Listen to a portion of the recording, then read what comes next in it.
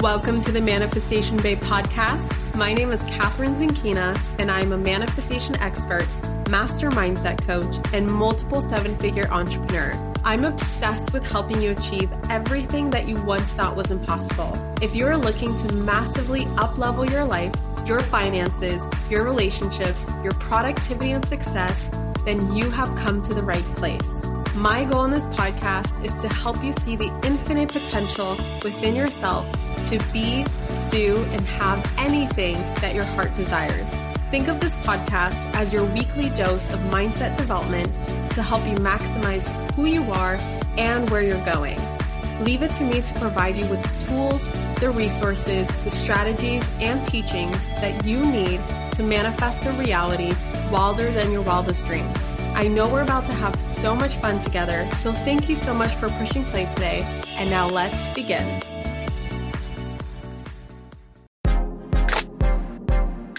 If you've been wanting to master the art of manifesting money and cultivate a lighter, more enjoyable, more feminine, and dare I say, pleasurable approach to creating more money in your life, look no further because Sovereign Money is about to relaunch in just a couple of days. In fact, it opens up on Monday, May 20th, which is literally just around the corner. And this launch, I am doing something that I've never done before for everyone who gets on the wait list. I am giving you $100 off of your enrollment into Sovereign Money, and I'm opening the doors one day early with that $100 off special. This is only available to those who get on the waitlist before Sunday the 19th, and it will expire once we launch to the public on May 20th. Don't wait. You can get on the waitlist right now by going to manifestationbabe.com/SM. That's S as in sovereign, M as in money. Again, that's manifestationbabe.com/SM for that $100 off of your enrollment into Sovereign Money. Hello, my beautiful souls, and welcome back to another episode of the Manifestation Babe podcast. If you've been following me lately, you know that I've been diving into this new modality called rapid resolution therapy. It's kind of like NLP and hypnotherapy, but honestly, so much more effective and kind of on steroids, I would say. That's my best description of it before you dive into it. I see rapid resolution therapy as a way to quickly, painlessly, and easily shift the way your mind processes information and releases things that don't belong there. Doesn't that sound amazing? So all of the glitches that don't belong in your unconscious mind are removed, and then you are free and clear to heal, be creative, stay cool, calm and collected, and feel light and free. And that's exactly what I've experienced. I recently had 2 back-to-back one-on-one sessions. I would call it the one-on-one session experience with the founder of Rapid Resolution Therapy. And whatever issues I brought to him, like there were 3 of them. So 1 I brought to him on one day, and then 2 of them we handled on the second day. He cleared for me those issues in just that one single session. So issue number 1, gone, one session. Issue number 2 and 3, gone, the second session.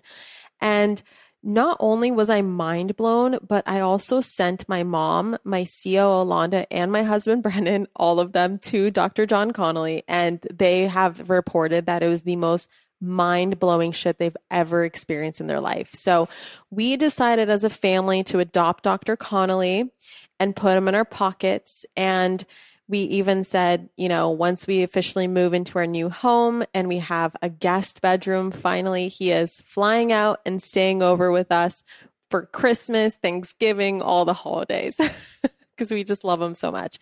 And RRT, which is Rapid Resolution Therapy for short, is currently something that I am learning more about as fast as I possibly can as a mom. As soon as I get our part-time nanny in the mix, like I'll finally have more time to sit down because it's just so juicy and it's so time intensive right now because the certification is probably a year long just based on the pace I'm going at it. But once I'm certified, I'm putting this shit in MBA. And let me tell you, if you've done MBA, you ain't seen nothing yet. Okay. I'm about to spice it up. And if you are planning on signing up for MBA in 2023, as soon as I spice it up, well, first of all, MBA is amazing as it is right now, but once I spice it up with RRT, it's like game fucking over. And if you're new to me and the Manifestation Babe podcast and you're like, what is MBA? Is that a business degree? No. MBA in our world is Manifestation Babe Academy, and it's my signature manifestation program. So all in one, everything you could ever want to know about manifestation, how to apply it in your life so that you can manifest literally all your dreams and goals. You're going to learn all of that inside of MBA. So in this episode today, I thought who better to interview than the founder himself, Dr. John Connolly. So if you've never heard about Dr. John Connolly before, here's a little bio behind him. So author of Life-Changing Conversations with Rapid Resolution Therapy and his new book, Grief is Not Sacred, Dr. John Connolly has dedicated his life to the healing of others and sharing his knowledge and skill through professional training and events. His early career experiences as a child protective service worker and clinical supervisor in a program for traumatized teens helped shape the creation of rapid resolution therapy. RRT has evolved into a highly effective and painless approach as a standalone therapy and is backed by hundreds of testimonials from clients and practitioners. Rapid resolution therapy is utilized in addressing many issues such as PTSD, sexual trauma, addiction, heartbreak, anxiety, panic disorder, phobias, and more with lasting results. And I can so vouch for that. As RRT gained momentum, a training institute was founded, which is now a thriving global community and a source of networking, collaboration, and supervision for its members. John Connolly also founded the Institute for Survivors of Sexual Violence, a nonprofit 501c3 organization engaged in the research and development of cutting-edge treatment for sexual trauma survivors. John is licensed as a clinical social worker and holds a doctorate in clinical pastoral counseling. Okay, without further ado, I feel like this intro is long enough. Let's dive into the interview. All right, I got Dr. John Connolly, the founder of Rapid Resolution Therapy, in the house. John, how are you doing today? Oh, it's great to be with you, Catherine. I am so excited to have you. You have tremendously impacted not just my life, but my whole family's life, my team's life, my friends' lives. Like, they've all done sessions with you. They've done your courses, the fundamentals to rapid resolution therapy, and they have received tremendous results. So I'm really excited to dive deep into what rapid resolution therapy is and how it works. Like, how is it so effective that a person can sit with you or someone else who's certified in RRT and completely eliminate an issue in just one session? That is mind-blowing.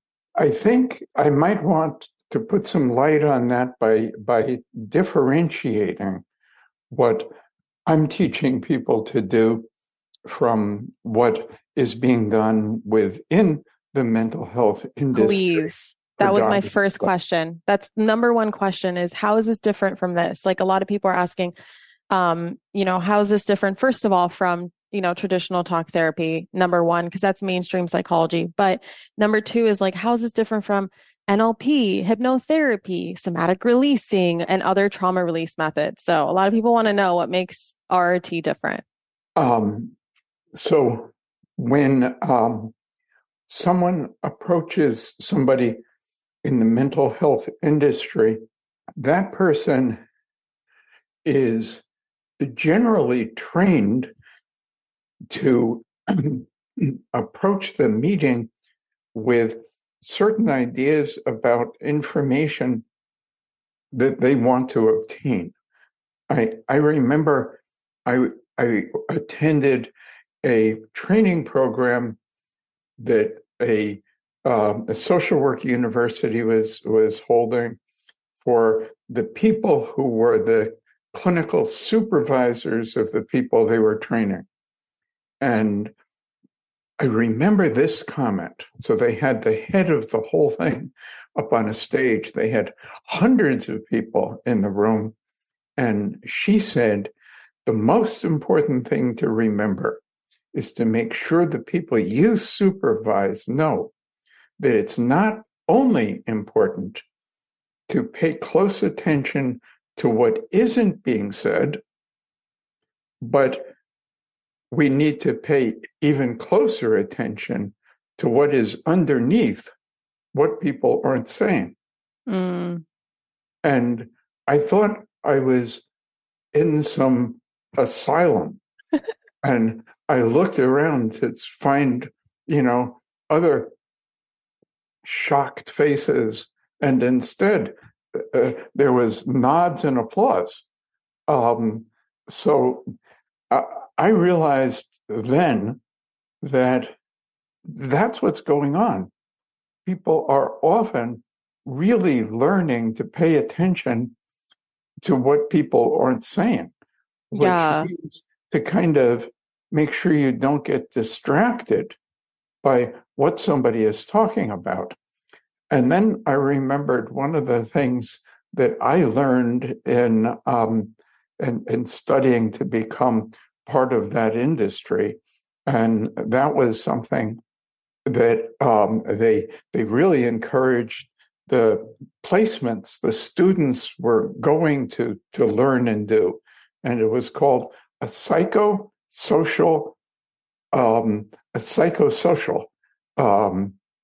and they had many questions that were all written out on a piece of paper, and then the questions were all written out, I guess, so that the student wouldn't be distracted by what people were saying, and forget about the questions to ask. So as you and I are talking together, I bet you don't have a list of 14 questions to ask me no matter what I say. I bet you didn't come to this thinking, I got to make sure I don't get distracted by anything he talks about and can keep my eye on what I need to find out that has nothing to do with what he thinks is pertinent. Mm-hmm. So one significant difference is we really want to know what the individual we're meeting with thinks we ought to know in order to be of significant value. Another big difference is that people who are training in this process that I'm teaching realize that getting people better is their responsibility. That's a big difference. It's a huge difference. I'm still waiting, after many years of doing it, to meet the first person who is part of the mental health industry that shares with me that sometimes people don't get better because they lack the skill to get them better. Mm-hmm. It's always on the client. The client is resistant. The client's not taking responsibility. Ready for change. Yeah. All the things you're mentioning, all of those. So always, if I meet with somebody and I can't find a way in to make a difference, I know that means I lacked the skill, and there's more skill for me to acquire.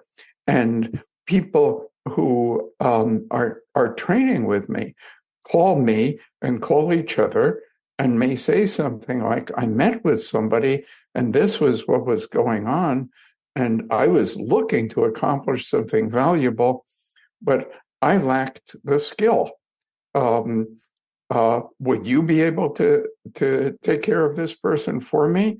And where do I go to learn so that I can have the skill? So when somebody training with me says, I lack the skill, that doesn't mean they feel miserable.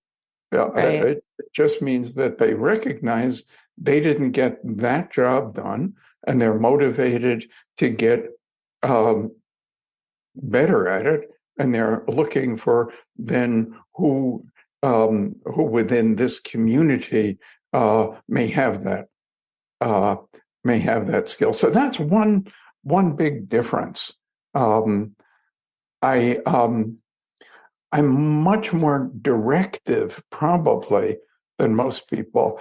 And just the other day, I was talking to this gal, probably somebody you referred, um, and and very bright and very assertive and a deep thinker, and she found many things interesting and would say, "Well, what about this? And what about that?" And I wasn't doing what normally happens, which is being responsive to her. I was just saying, well, if that's interesting to you, ask me maybe at some other time when we're done. Mm-hmm. And I thought, well, this is probably offensive. Um, and I didn't want to be offensive. So what I did is I said, I bet it seems like I'm pretty controlling here. and she didn't want to say, you bet, but there was certainly a nod. And I said, well, I am, because it's my job to get you better. Mm-hmm. And if I don't get you better, then I screwed it up. So since it's my job to get this done, I do have to be in charge of what happens here. Because at the end of the day, if you're not feeling great, it's not that you didn't do it right. It's that I didn't. Yeah. And your intention is to get people better in one session. So do you ever feel like an immense amount of pressure when it comes to that? The process is that we have work. So no. Okay. Now that doesn't mean that everything that somebody might want to improve is immediately all finished, but I certainly like to get something done that somebody feels was significant and causes some immediate relief, and get it done right away. Get it done in a meeting. I myself began seeing people for whatever it is, psychotherapy, because I thought, I don't want to be the only massage therapist on the block that never got a massage. So good point. I started doing that, and I didn't understand how what we were doing was going to get me better. Mm-hmm. Can you share some specifics? This is kind of how does what's going on for you here relate to something that went on for you earlier? How does the earlier thing relate to something that went on before that? Well, this means that you are a this and have a that. So another thing that happens when is people who meet with people in mental health profession are more often than not given a diagnosis. And the diagnosis is saying, this is what you are. You are a this, but you also have a that. Mm-hmm. I remember you telling me in my session that like some of the things that I was revealing, you're like, if this was a typical mental health setting, you would have already been given a couple labels and diagnoses. Yeah, which is then brought into the mind as if it's who you are, and then we can learn how you got so screwed up, and then perhaps over time how to cope with being so screwed up. Yeah, but we're looking through a different lens. So the way that I understand things is that as our human mind became much more advanced than any other life form, zebras can't build London. Our mind became so much more advanced. And yet our mind's primary, I believe, objective, the primary purpose behind everything is survive. And secondly, perhaps thrive. But of the two, survive is a much bigger priority. In order to cause survival, mind has to make things happen. And I think about those things as divided into two categories. One is internal. So in order for us to be having this conversation, your mind, meaning unconscious, has to cause things like circulation, respiration, digestion to be taking place. Then, as our human mind became more and more advanced, as you were learning algebra, you couldn't say, well, I'm too busy to do circulation. Yeah. So that had to continue. And I think what happened is a more advanced component got kind of built on top of the more primitive component who's doing all of that really essential stuff to keep you alive. But these two components haven't integrated together.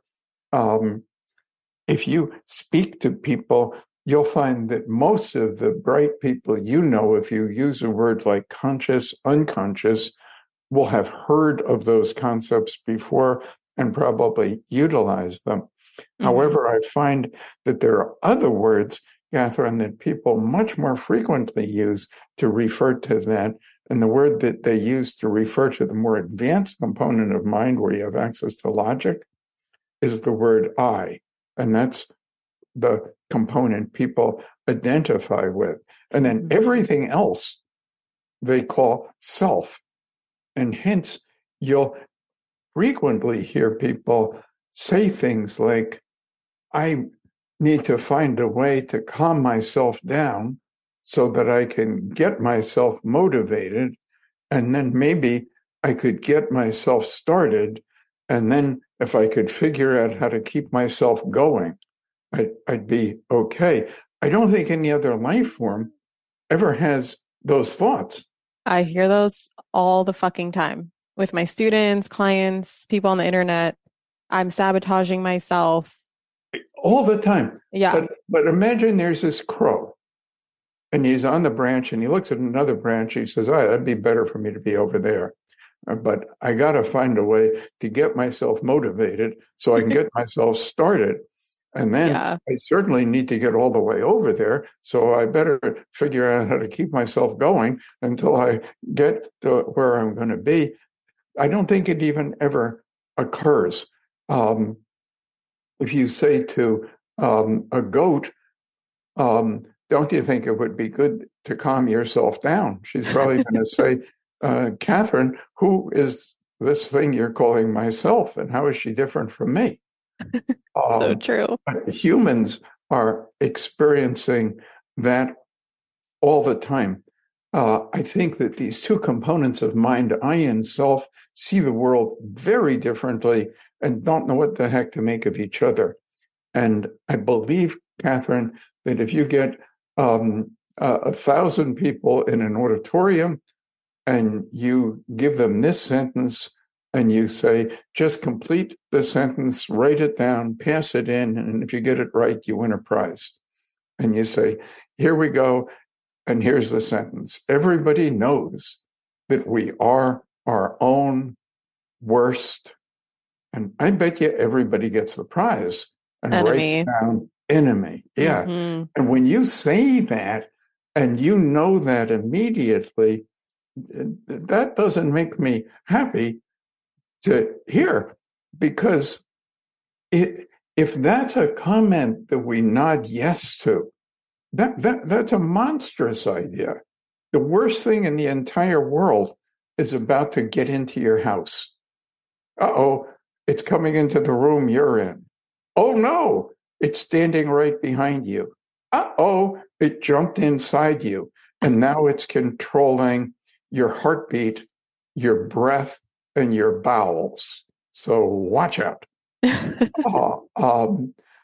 the worst thing, my worst enemy is within me and has me. But what I've found is it can seem like the worst enemy if it doesn't do what you want. Right. So, if I'm sitting right next to you, we're sharing a workspace, and you say, "Would you mind like not popping the bubble gum as much? It gets me a little distracted." And I pop the gum again in your face.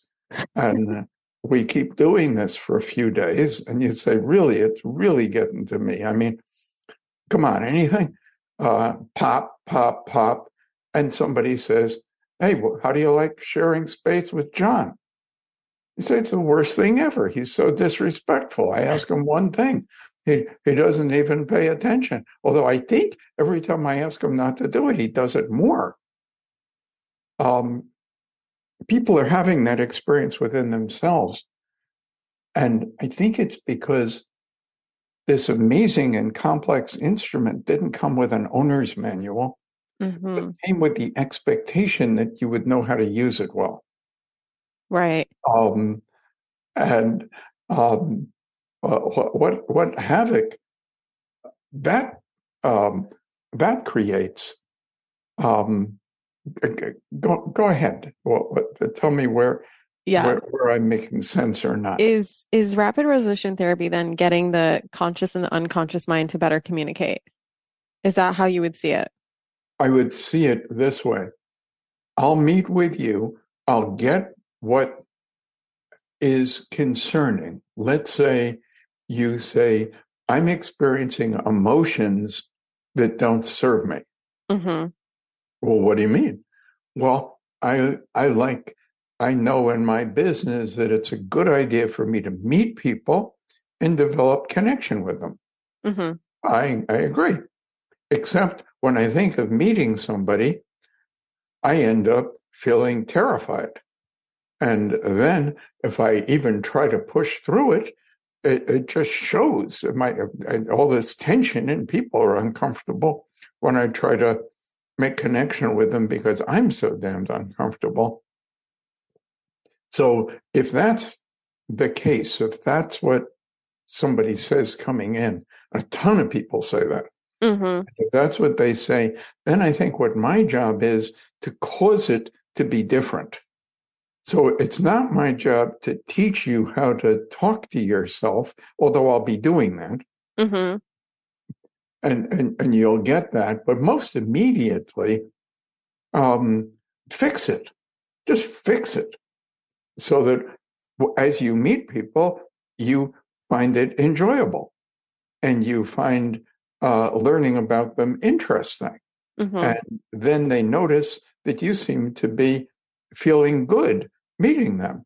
And then I feel like, wow, this girl is meeting me and it seems to make her happy. What a cool gal she is. I like that she's happy meeting me. Mm-hmm. Mm-hmm. Um, so, what would be my job if you said that to me would be to fix it and to it's not about having you write a graph of your thoughts or speculating as to what might have happened at an earlier time that would have caused it. It's like really getting in to your mind at the deepest level and making an adjustment so that you experience things differently, so that that fear is no longer there.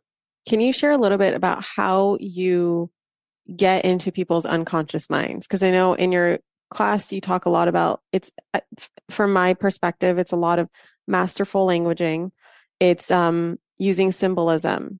It's using just how the unconscious mind communicates, not through words per se, but just metaphors, symbolism, analogies, all those things. Can you share a little bit more of like how exactly, because I know a lot of people are going to ask, like, how exactly do you get into people's unconscious minds? Like, how does the unconscious mind communicate and how do you, quote unquote, fix things on an unconscious level? So you're watching a a class in which people are to give speeches on nutrition. And the first guy gets up and gives an interesting kind of talk on the value of fiber. The second gal gets up and she says, really, the thing people need to do in order to increase fiber is to increase fruits and vegetables and things like this. The third gal gets up and she says, hey, if you were holding a grapefruit, an unpeeled grapefruit in your hand, you could feel the weight of it. And of course, if you squeeze it, it resists the squeeze. It has some substance. But if you start to peel off that skin, and then you finally got it, so there's not even a speck of the skin left, and you have it in your hand and squeeze it again, but gently, very gently, because you notice how much softer it is than as you squeeze it. But squeeze it enough to at least release one droplet of that juice, just one droplet, and that'll even increase the fragrance as you anticipate what it will be like to actually bite into it, because you know that then that tart sweetness is going to squirt into your mouth. So they were measuring salivation as people were listening to the speeches, and you certainly know which speech created the most salivation. Yeah. So, I mean, people aren't generally coming in saying, what I need is more salivation in my life. But it's kind of an example of how do you do something that reaches the inside of the mind, because the salivation you then experienced happened, but not because of a decision. Mm-hmm. In hearing that story, you swallowed a few times. I did. But not so much during the talk about the importance of fiber. Right. Yeah. So you're like showing the unconscious. The unconscious mind responds to specificity that creates a sensory response. So this little red-headed boy is pulling this little red wagon, but notice how his hair is a much softer red than that fire engine red of the wagon. And you're likely on some level to get that picture. If we talk about the sound of a train, and I bet you have been in a station and heard a train pull up, but I bet you've also been inside a train and noticed how it sounds over time as you're just relaxing and almost ready to doze. I'm saying things that get to the unconscious. But here's where people are that are stuck.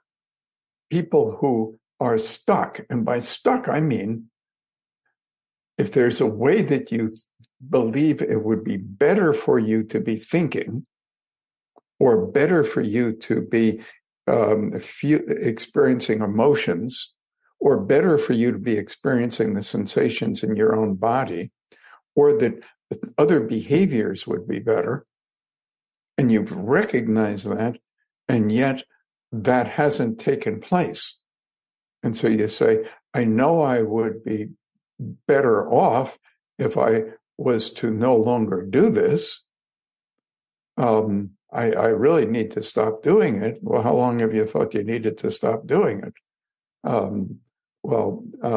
6 months. Well,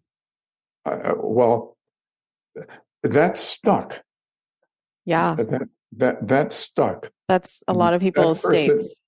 Yeah. I would say a lot of people bordering on everyone.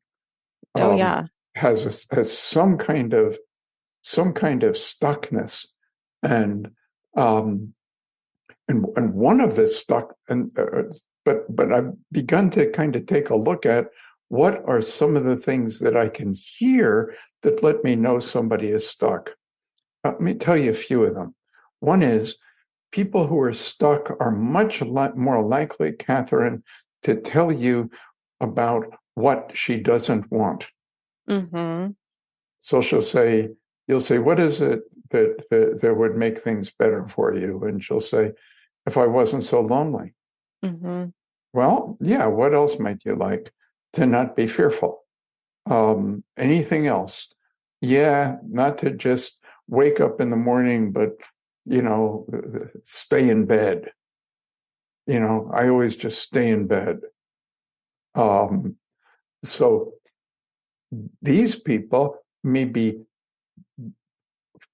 frequently describing to themselves something that's been problematic, but they're telling themselves what to not do.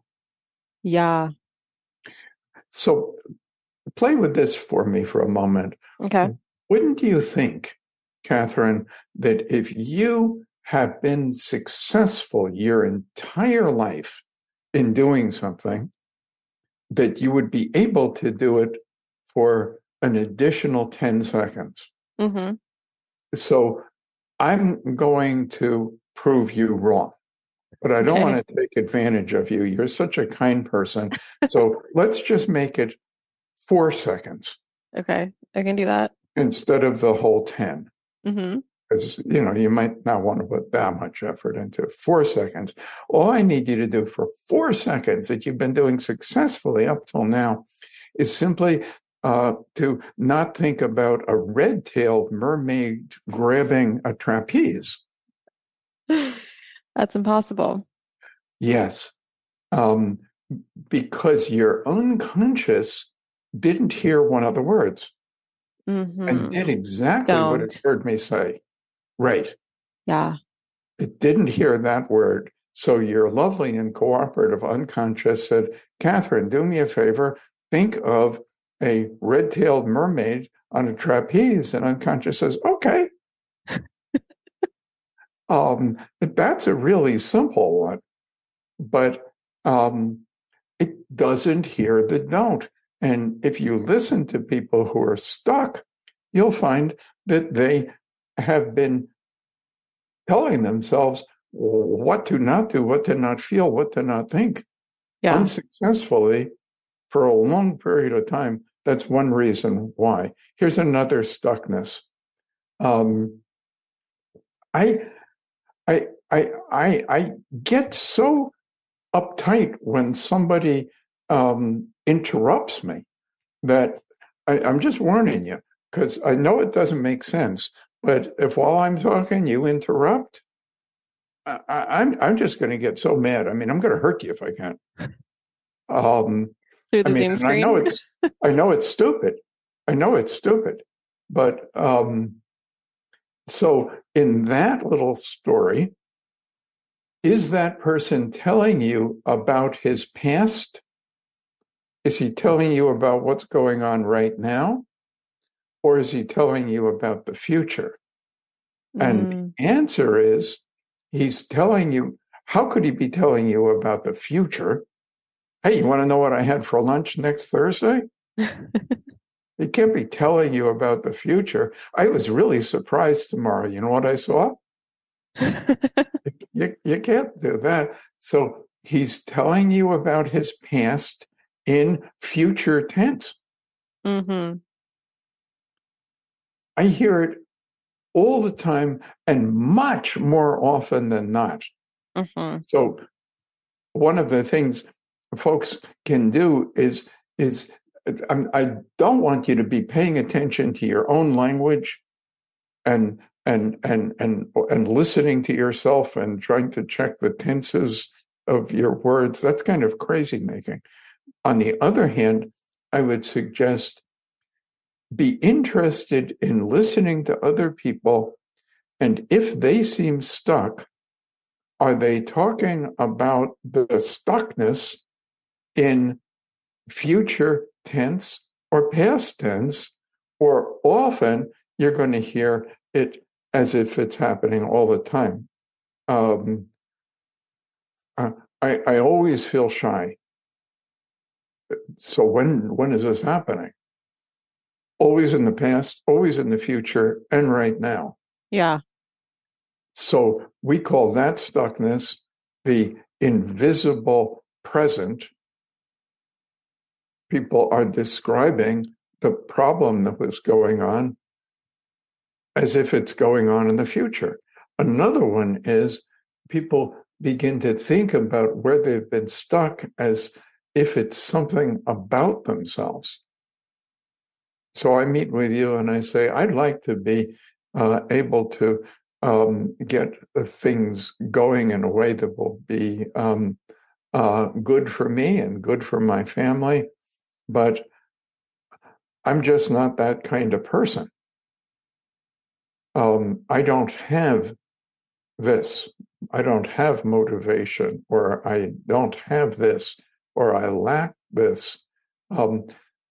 So if somebody's stuck, they're stuck because of what they were feeling emotionally, a sensation,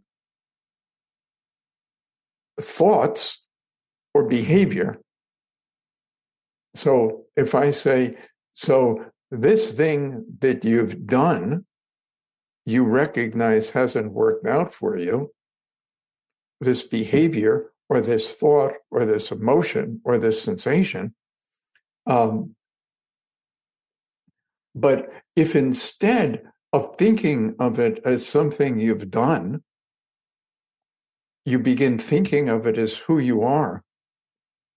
So you're nodding as I'm talking to you when I make sense. Mm-hmm. Let's say that we're going to travel together to this island. It's gorgeous, but they speak a different language. Mm-hmm. And when people nod the way you do, they think that you're that's a way of insulting their parents. I would die on that island. So, well, I don't think so. Because nodding when you agree with someone isn't something about you. Mm. Now it's interesting because I'm saying that, and you've started monitoring your head. Now I kind of agree with what he's saying, but I don't gotta want hold to be still. nodding while I'm agreeing with it, because I don't want him to think that I disrespect his mother. But if you think that's you, Mm-hmm. Catherine, I'd love to take you on that trip, but you know how you are. Yeah. You're a nodder, Yeah, I am. and that's you. Yep. Um, That's well, all I am. Just a nodder. yeah, and so that's a stuckness if you think what you've been doing is who you are. And Mm-hmm. if you really want to get somebody stuck so that it's really, really stuck, then have them see an authority figure who will tell them scientifically, this is actually you. Mm-hmm. You are a nodder, and you're also obsessive, and you're a borderline, and you're a narcissist, and you are this, and you are this, and you are this.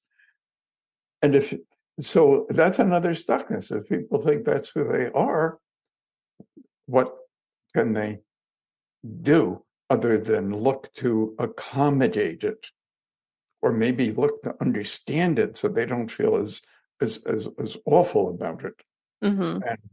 And I don't think that nodding is who you are. And I'm sure that if we were going to go on that trip, you and I could do something which would cause you, when you're in agreement, to do what they think means agreement, which is clapping. So that would mean every time I say anything you agree with, you no longer nod, but you automatically start applauding. I might, that would have got to be enjoyable, but we can't do it if you're a nodder. Right.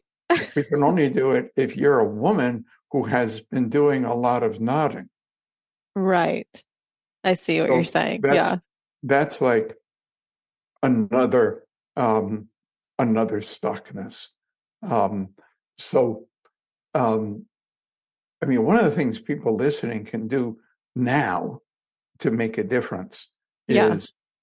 is first narrow what you're looking to make a difference in. So if it's, I always do this and I always do that, and I never do this, make it as narrow as possible. Then look back for a moment and say, yeah, this is how I have been feeling. Mm-hmm. And this is where I am. And then consider what you intend.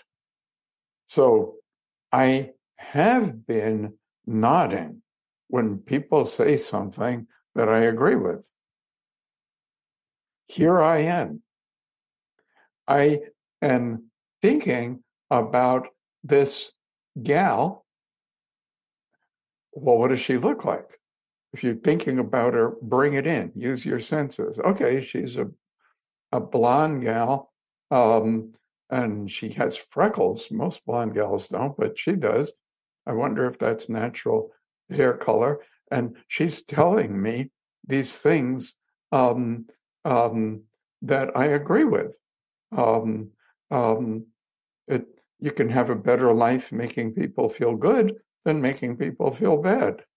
And as she's saying that, I'm just see yourself just listening and letting her know you agree. So just conceive of it. Yeah. That is not going to immediately shift it, but you're a whole lot closer to it. Right. Than you were when you were thinking you were a nodder. Right. You mentioned the word intend, and RRT Yes. is all about intention.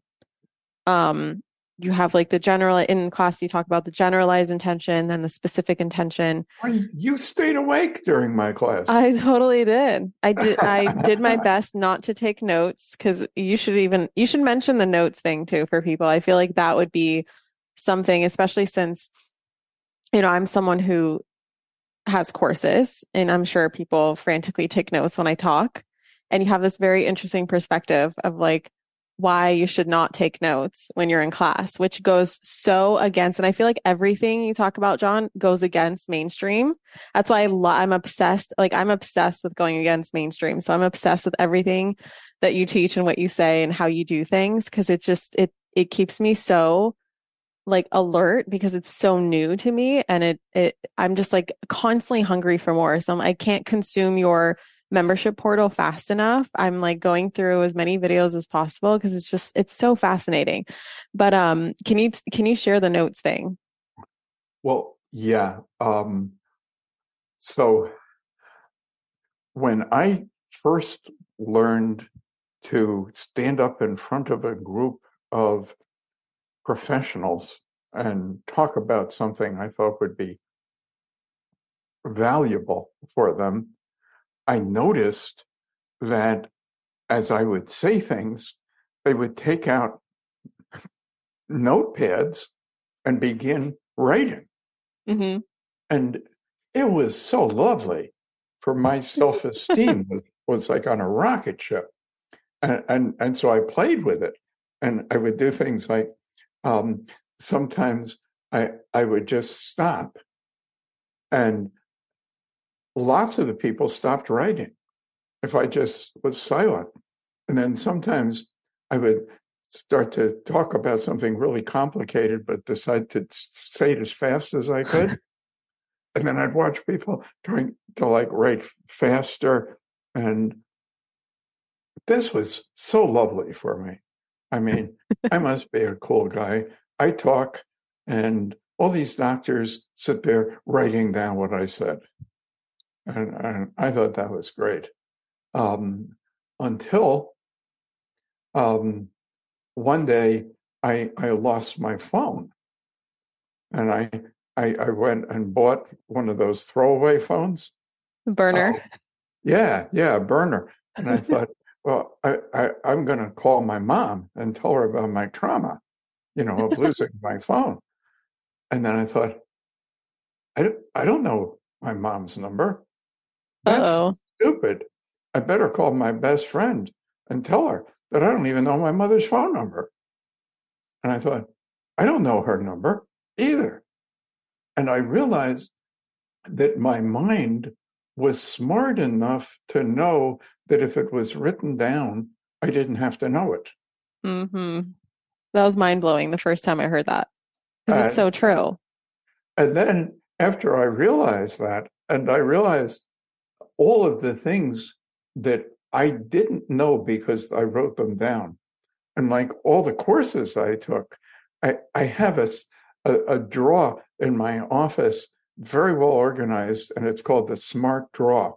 And inside it are all these spiral notebooks because every class I bought a new one, a different color, and I would write really neat notes and stuff. And at the end of the class, I put it in the Smart Drawer. And then a new class, I put something else in the Smart Drawer. But when I discovered that writing all this stuff down didn't actually get it into my head, I realized the drawer was a whole lot smarter than me. So I decided this whole thing of having everybody write when I talk is no longer boosting my self-esteem very well, because I recognize all the people that are writing down what I'm saying are really less likely to know it than if Yeah. they Does that weren't. does that mean that the unconscious mind has unlimited storage capacity? I don't know. Okay. I I love uh, that you say that. I love that. I love that so much in your class. You're like, I don't know everything. This is not the truth. This is a way of thinking. Can you go a little bit into that. that? Oh yeah, I would definitely like to go over that with you. So I began my classes by saying to people, I mean, it's often the first words out of my mouth is to say, I won't be telling you the truth. Mm-hmm. Um, and and the reason is not because I know it and want to withhold it from you, but it's simply that I don't know what it is. And the reason I don't know what's true is because there are really smart people that seem to disagree on it. Mm-hmm. All the time. And if people who study this thing all the time disagree about it, they're smarter than I am, and particularly around that, because that's their scope. That's what they pay attention to. And one is saying it's like this, and the other is saying it's like that. Who am I to say, well, this is the actual truth? So I would tell you, and I tell my classes, the only thing I really believe is true is that if I tell you this is what I think, that's true. It's Mm-hmm. true that I think it, but it isn't true that makes it true. Um, Yeah. and when people are given that way of learning something, they learn it so much faster.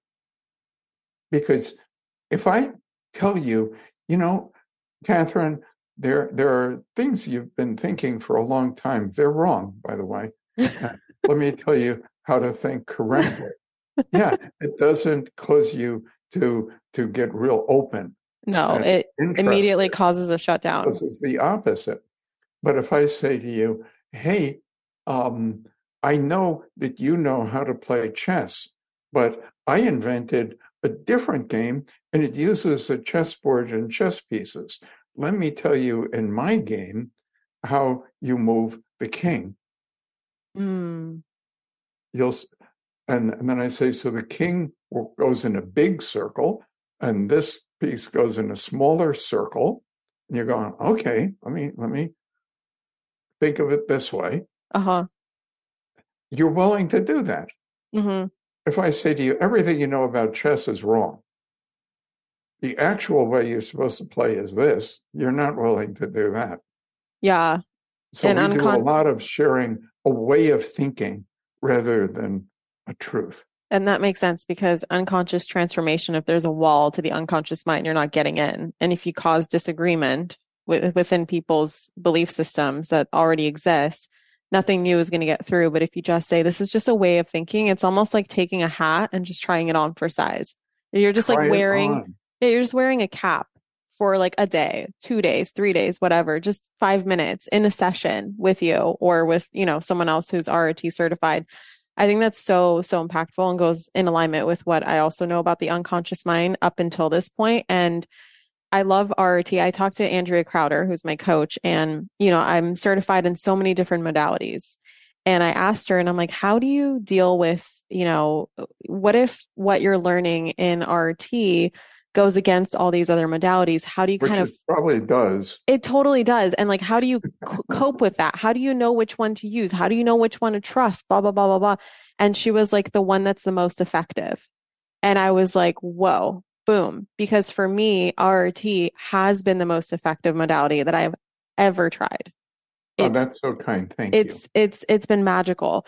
I We want to, really want to end people's suffering. yeah. And I passionately want to end people's suffering. Catherine, I began in this career a long time ago when nobody even had a thought about Catherine existing. Um, and my first job was was being a child protective service worker. I was being called in when there were allegations of abuse or neglect with little children, and I was just like, oh my goodness, so much suffering, Yeah. so much suffering. Um, by the way, there in the beginning, if I saw a little child in danger, I didn't try to shift the child's perspective on it so that they might have different thoughts of it. Right. So I knew my job is to cause his environment to change or get him out of it to another environment. Hmm. Um, uh, uh, and now the difference is that the way most people think most of the time is what's going on emotionally can be explained by what's going on environmentally. Hmm. So why is that guy so angry? Well, that other guy just shoved him. Or why is this gal so nervous on her first date with this fella? He seems so kind. Well, 6 months ago, she was out on her first date and a guy beat her up. So we understand emotion generally. It's something that is is happening, has happened, or is anticipated to happen. Hmm. And that's a good way for me to view it when I was a child protective worker, because then I better do something about what's going to happen. Yeah. But then as I begin meeting with grown-ups, I can't do the same thing. If this gal is telling me that her boyfriend is mistreating her, I can't just pull up to the house and tell him to cut it out. And if he doesn't, I'm taking her. So true. That's what I used Yeah. to do. But I can't do that.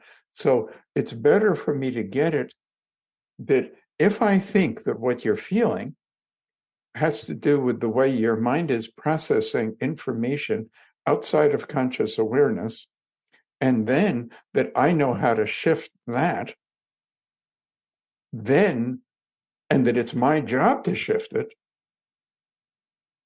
then I can get a whole lot done. Hmm. I've learned how to shift what's going on unconsciously as mind processes information in order to change the way people automatically experience emotions, thoughts, behavior, um, and that it's my job then to do that, not my job to tell you it's your job. Wow, Right. that's such a big deal for me, Catherine. It's not my job to tell you it's your job to fix yourself, but you Hmm. do need to come to me. It's going to take quite a while and be expensive. but it's good for you to come and see me so that I can tell you it's your job to fix yourself. It's just, I don't know. I decided to try a new barber, and I go to this older guy. It's so predictable, and I mean, I do it, but it's not exciting. 3 days, I'm going to get to go for another haircut. It's not exciting. So I decided I'm going to go across the street, and I went, and this place was so much nicer. This beautiful young lady came over to me with a big smile, and she said, "I'm going to be working with you on your hair today." And I said, "Well, I'm all open to that." And she said, "Yes, we'd love having you here." And I said, "Thank you so much." And she said, "How do you like your hair? How hasn't it worked for you previously?" And and she really listened. So I was ready. And she was gorgeous, Catherine. And finally, she came over, and she handed me about the fanciest pair of scissors I'd ever seen. They were glittering and large, and I had them. And then she came over and she had one of these large hand mirrors, and she just smiled. And I said, "So what do we do next?" And she said, "Well, honey, now it's time, for you to cut your hair." I said, "I'll be doing this?" And she said, "Of course, sweetheart, it is something you need to learn to do for yourself." And I said, "And my new and beautiful friend, what will you be doing?" And she said, "I'm going to hold the mirror just the way you want me to." And I said, "Oh my goodness, this is heartbreaking. You're so lovely, and this is such a pretty place." But I ran across the street to that Back to your altar barber. and said, "Do me." So Oh my God. I don't want to go to barbers where they hand me scissors and tell me they're going to hold the mirror. Yeah. Um, And I prolong the want to process. go where somebody can jump in and actually fix it. Yeah. Um, Big difference. it's a whole big different John, thing to do. you talked about how you want to end suffering. And there's a big buzzword in the personal development community now. Not that it has never existed, but now it's really talked about, which is all about trauma, right? What is your perspective of trauma? I know you have a Thank different you. viewpoint of trauma, and I'd love to go into that. I have spent, that was my initial interest, because I mean, my first job is working with children who were getting, tortured sometimes. And then after that, I worked with runaway, throwaway teenagers. And when I found out that they ran away, as much as you don't want a 13-year-old running away, most of these kids that I found ran away. Running away was like one of the healthiest things they ever did when you found out what they'd run from. So I Yeah. was immersed in really big capital T trauma in the very beginning of my career, and for years and years and years of it. Um, and and then I realized, that how am I supposed to treat this? Well, I should know. I went through a whole psychotherapy program, and I didn't have any idea. I called my friend and I said, "This is embarrassing, but I think I fell asleep when they were teaching us how to do the trauma treatment." Mm. And he said, "John, I don't think you fell asleep. They never taught us." And I said, "Oh my goodness, then what should I do? Why didn't they teach me?" And It's he a good says, "Well, they're question. not supposed to teach you how to do it when you go to graduate school. You have to go to postdoctoral programs to learn that." So I did. And what I learned there was, if something is very disturbing, then at the moment it's going on, it's not a good idea to be experiencing and expressing emotions. If you're getting mugged, if you're getting beaten, if you're getting raped, um, the priority is being alive at the end of it, not feeling and expressing your feelings. And so I learned in this program, so people haven't expressed their feelings, and the feelings, therefore, are stuck inside them. And your job is to get the feelings out of them. So how do I get feelings out of people? Well, you get them to really talk about and deeply experience the worst moments of their lives so that they begin to feel really upset. Yeah. And then you want to encourage them to really feel it at its most intense. Yeah. And then to just express it. What do you mean? Well, like sob. Mm-hmm. So I've got to go meet this gal who's been raped, and I'm going to try to get her to feel like she's being raped so that she will feel awful, and then she's going to start sobbing. And my teacher said, exactly. There you go. I said, this is the most miserable job I've ever heard of, but it's the most important job. So I'm going to do this. And I did that to people. I did that to people. I caused them to re-experience the worst moments of their lives, and they didn't just sob. We had buckets so they could vomit. My God. It was awful. But as horrible as it was for me, I was willing to do it if that was how to help people. Mm-hmm. I stopped when I realized these people aren't getting better. So, it takes a long time. It's terribly painful. It's very expensive. Let's do it anyway. But then there was a deal breaker, and it also doesn't work. Mm-hmm. It's like, whoa, we're going to dump all of that. And I figured I'm dumping everything I learned and redoing it. Here's the RRT view of trauma. If something bad happened, and it has to just about everyone, if something bad happened, it can feel like it's inside you, but it's not inside you. It never got into you. There's data that came in through your senses. Mm-hmm. And our human minds store the data. Our human minds even create additional data, stored data. And when something is very disturbing, the data about that event expands, and that screws up the storage process. So things happen like this, Catherine. You're with your friend, and you know that 7 years ago, she saw her friend die in a battle blown up with a grenade. Mm-hmm.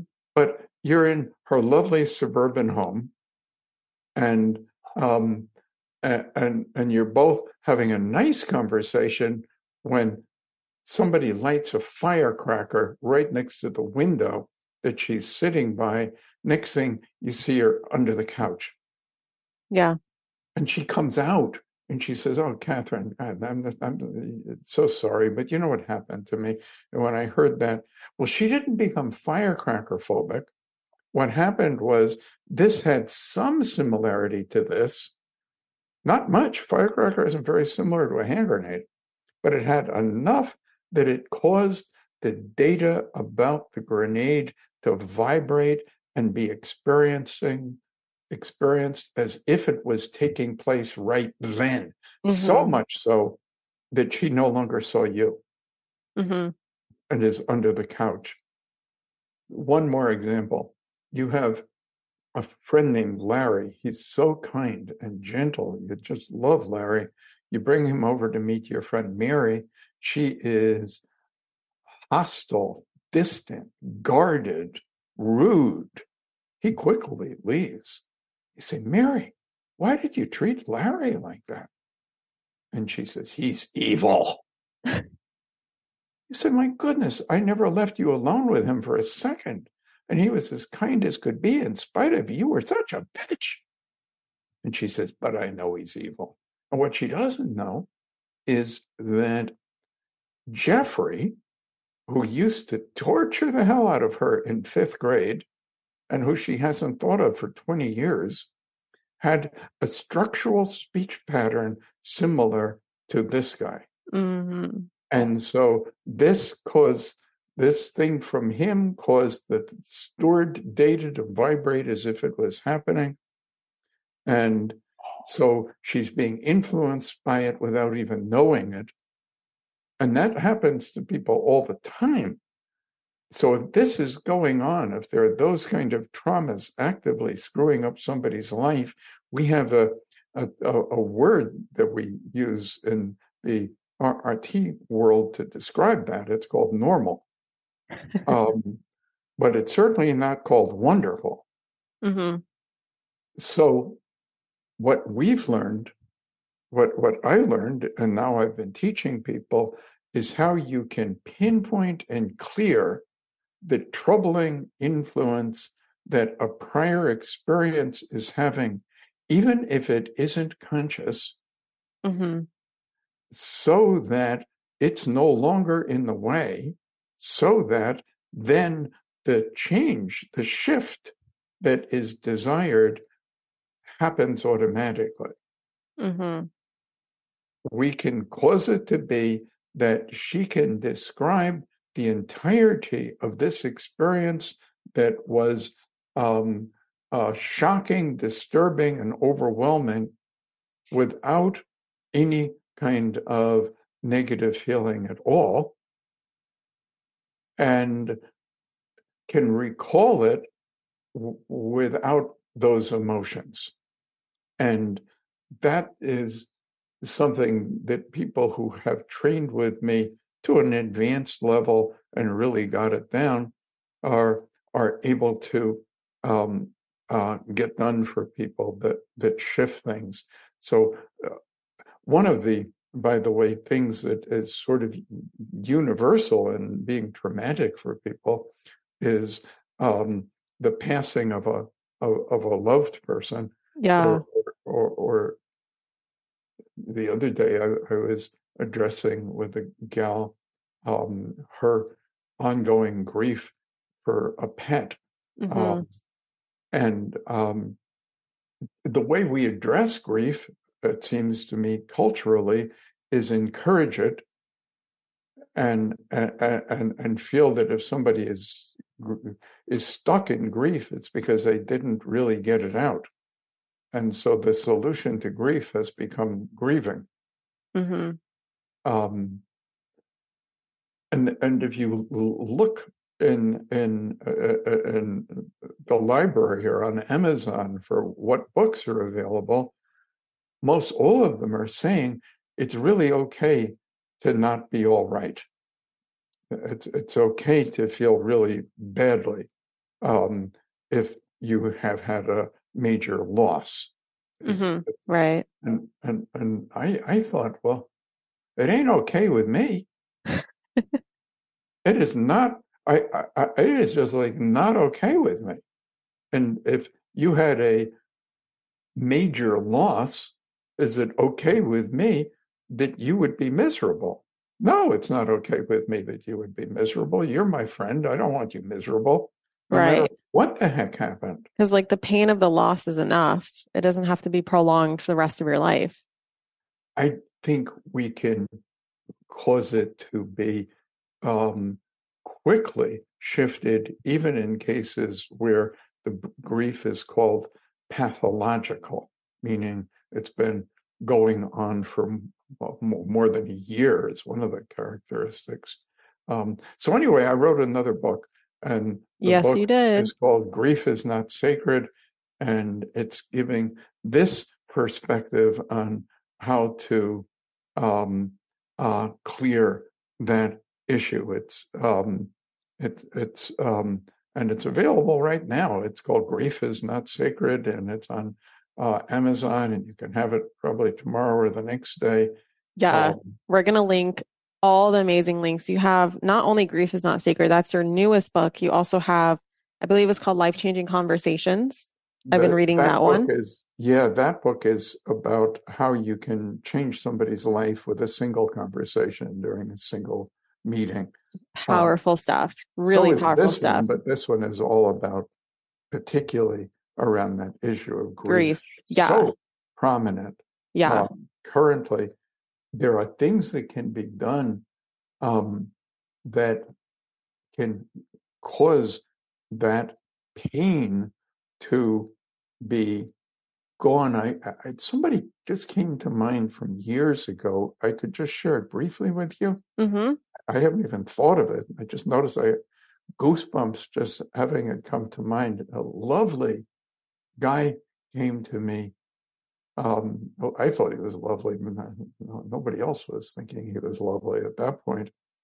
But it was like 6-8 months earlier, his love of his life, his little 9-year-old daughter, was out roller skating on the sidewalk in front of his home, and a car driven by a teenage gal who was way drugged up got onto there and killed her. The guy was devastated. His his first move was to go to church because he was a very active church member. Mm-hmm. And he said this is horrible. And people said, well, God had a reason to take her. And he said, well, then fuck him. Yeah. And they said, well, you can't hang out with us if you're going to say things like that about God. So that whole community, it was his whole social life, all of a sudden wasn't there. His relationship with his wife deteriorated. And he just was miserable for a long time, till we got together, and we had to dive really deep with this one. And his experience of connection and ongoing love for his daughter was able to reemerge. This thing was so awful that the parents would go to these high school assemblies. They get all the kids from the classrooms into a big meeting room, where he and his wife would be on the stage talking about their devastation to get kids not to drink. Yeah. And they would bring the girl who did it onto the stage in shackles. And she would talk about, how awful it is for her being in prison and living with that guilt and what have you. But even though she was doing that, the thing that he and his wife would do together regularly is go to all parole hearings to make sure she wouldn't be released. And we got to do this work together. And I remember I hadn't seen him for about a year, and he called me, and he was in tears, but they sounded joyful. And he said, John, I did it. I finally did it. This is a big one for me. And I said, what did you do? And he said, I got her out. And I said, you got who out? He said, I got them to release her. And he, after we met, put tremendous effort into getting the girl who had killed his daughter out of prison so she could go back. Wow. And it's you notice I'm not usually at a loss for words, but I start to get emotional just thinking That's such a profound shift about that one.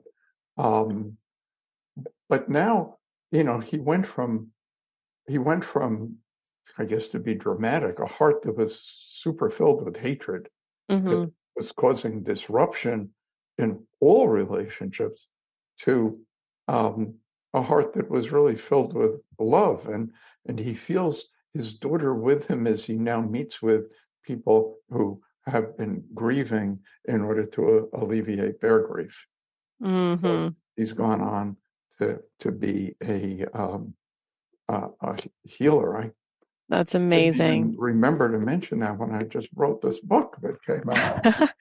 John, I could literally talk to you for hours and hours. I feel like we need to do a part 2. But you have a life, Catherine. You can't spend it all talking to me. I could literally, oh my gosh, there's like so much more that I want to dive into. So if you're down ever to do a part 2 with me for the podcast, that would be amazing. I would be delighted to continue this conversation and to take a much deeper dive into things that we started. The time went so fast. So fast, way too fast. Could I mention quickly that every Monday night at 7 p.m. Eastern time, I do an open group that's free for anybody. It's called Solutions. If you go to my website, rapidresolutiontherapy.com, you can register, no charge. And what happens is people just raise their hands and get a new perspective on issues that they've been stuck with. And we have people from all over the world showing up, and I'd love to have your listeners join us. It's a way to stick your toe in the wading pool of rapid resolution therapy. You pulled out my last question too, because I was going to ask you, where can people find you, work with you?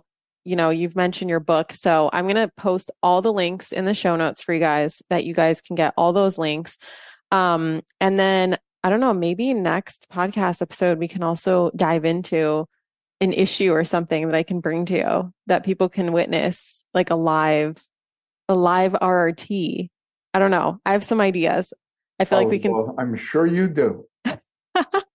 We'll talk about it. We'll talk about it later. With that being said, you guys, Dr. John Connolly, thank you so much for coming on here. This has been such a joy, such a pleasure. You've been blowing my mind. I broke your rule. I did take some notes, but it's only to keep me remembering certain words that I wanted to bring up with you. You mean Catherine isn't a good rule follower? I might not be.